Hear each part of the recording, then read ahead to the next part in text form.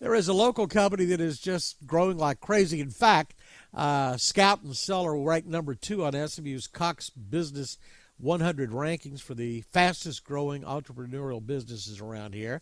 They've been recognized by the Ernst & Young Entrepreneur of the Year group. Inc.'s Female Founders 100 honoree is Sarah Shadnix, who joins us right now. It's good to have you with us. Good morning. Great to be with you. Thank you. So you're a recovering attorney. What takes you from chasing ambulances to the wine business? Maybe it's related. Well, they say lawyers always love wine. I don't know what that is, what the link is. But no, I've always been into wine. I think wine was always on the dinner table when I was growing up. And then I had the privilege of spending the last few years of my teenage years on a farm. And so kind of always had this passion for wine. But kind of love it for not the alcohol part of it, but kind of love it for how it's made, how it's grown.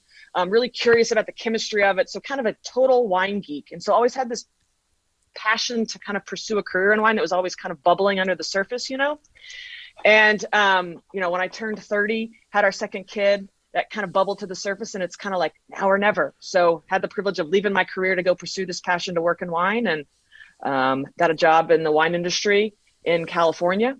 And while that was going on, I'm living my dream. I'm going to California once a month.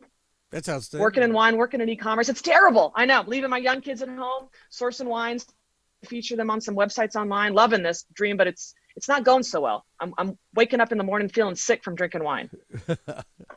I know. My argument has always been that raising children and wine really do go hand in hand and are mutually beneficial. So when they're a perfect pairing. So when but you don't have some vineyard. You're not like Ernest and Julio riding your horses and going out and getting grapes. You're buying wine, right, and then reselling?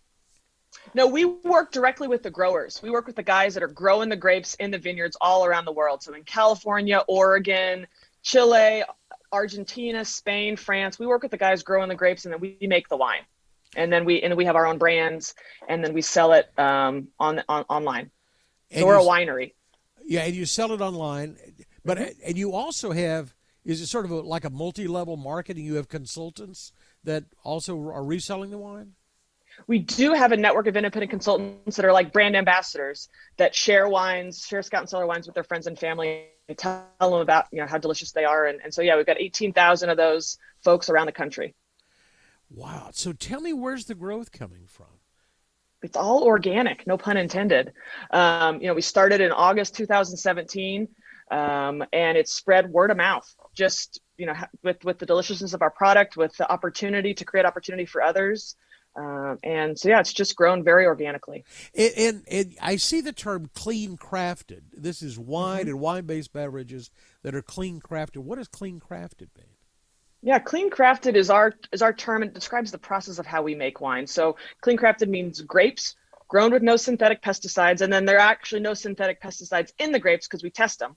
And then we make wine with no chemical additives or additions and low sulfites. So it's basically free from anything synthetic or additive at the end of the process. The liquor laws, maybe it's good that you're an attorney because liquor laws are really squirrely. I mean, not only from state to state, but from county to county and jurisdiction within counties. They're screwy. Is it becoming any more normalized? Or that's got to be an obstacle to doing business, isn't it? That's such a good question. And you're totally right that the alcohol and beverage laws in this country are incredibly archaic. And yes, it is challenging. COVID has been an interesting change, has allowed some change to occur. There's been a lot of online e-commerce growth in the alcohol and beverage industry. So we're excited to see some additional change. But yeah, they still are relatively archaic. It's really interesting. That is right. I never thought I would see the ability for, home delivery of wine, especially liquor in the state of Texas. But that did come about out of COVID-19. I don't know if they're going to, is that likely to stay around?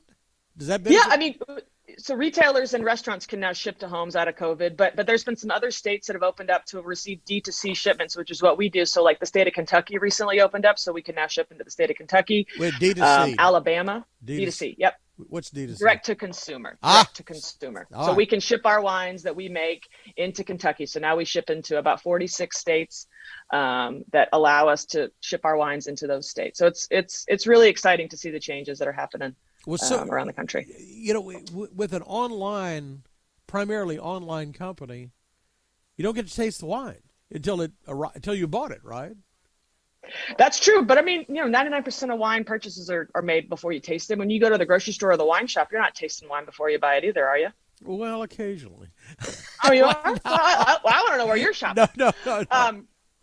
But yeah, you don't get to taste it. That's right. However, we do have a satisfaction guarantee. We call it the do the right thing guarantee, which is one of our core values. So if you don't love our wines, we'll give you your money back. We'll give you a credit. We'll give you your money back because we want you to love our wines. So what's next for you? You got 3 more states or so that you need to conquer, I guess. But more brands, international. Where's the growth? Yeah, we're based. Our headquarters are here in Texas. We've got some production facilities on the West Coast. We love our headquarters here in Texas, and I'm from here. We've got almost 150 employees, and so what's next for us? Continued innovation. We launched a couple of new products last year, a spritzer and a mixable, and so continued innovation, continued opportunity creation here in Texas and around the country. And so that's what's next. Continuing to do things new and differently, and push the envelope in the wine industry. And you seem to be right in the sweet spot of this too, because I've seen liquor consumption down. Beer has been ailing, and wine and wine-based products seem to be growing.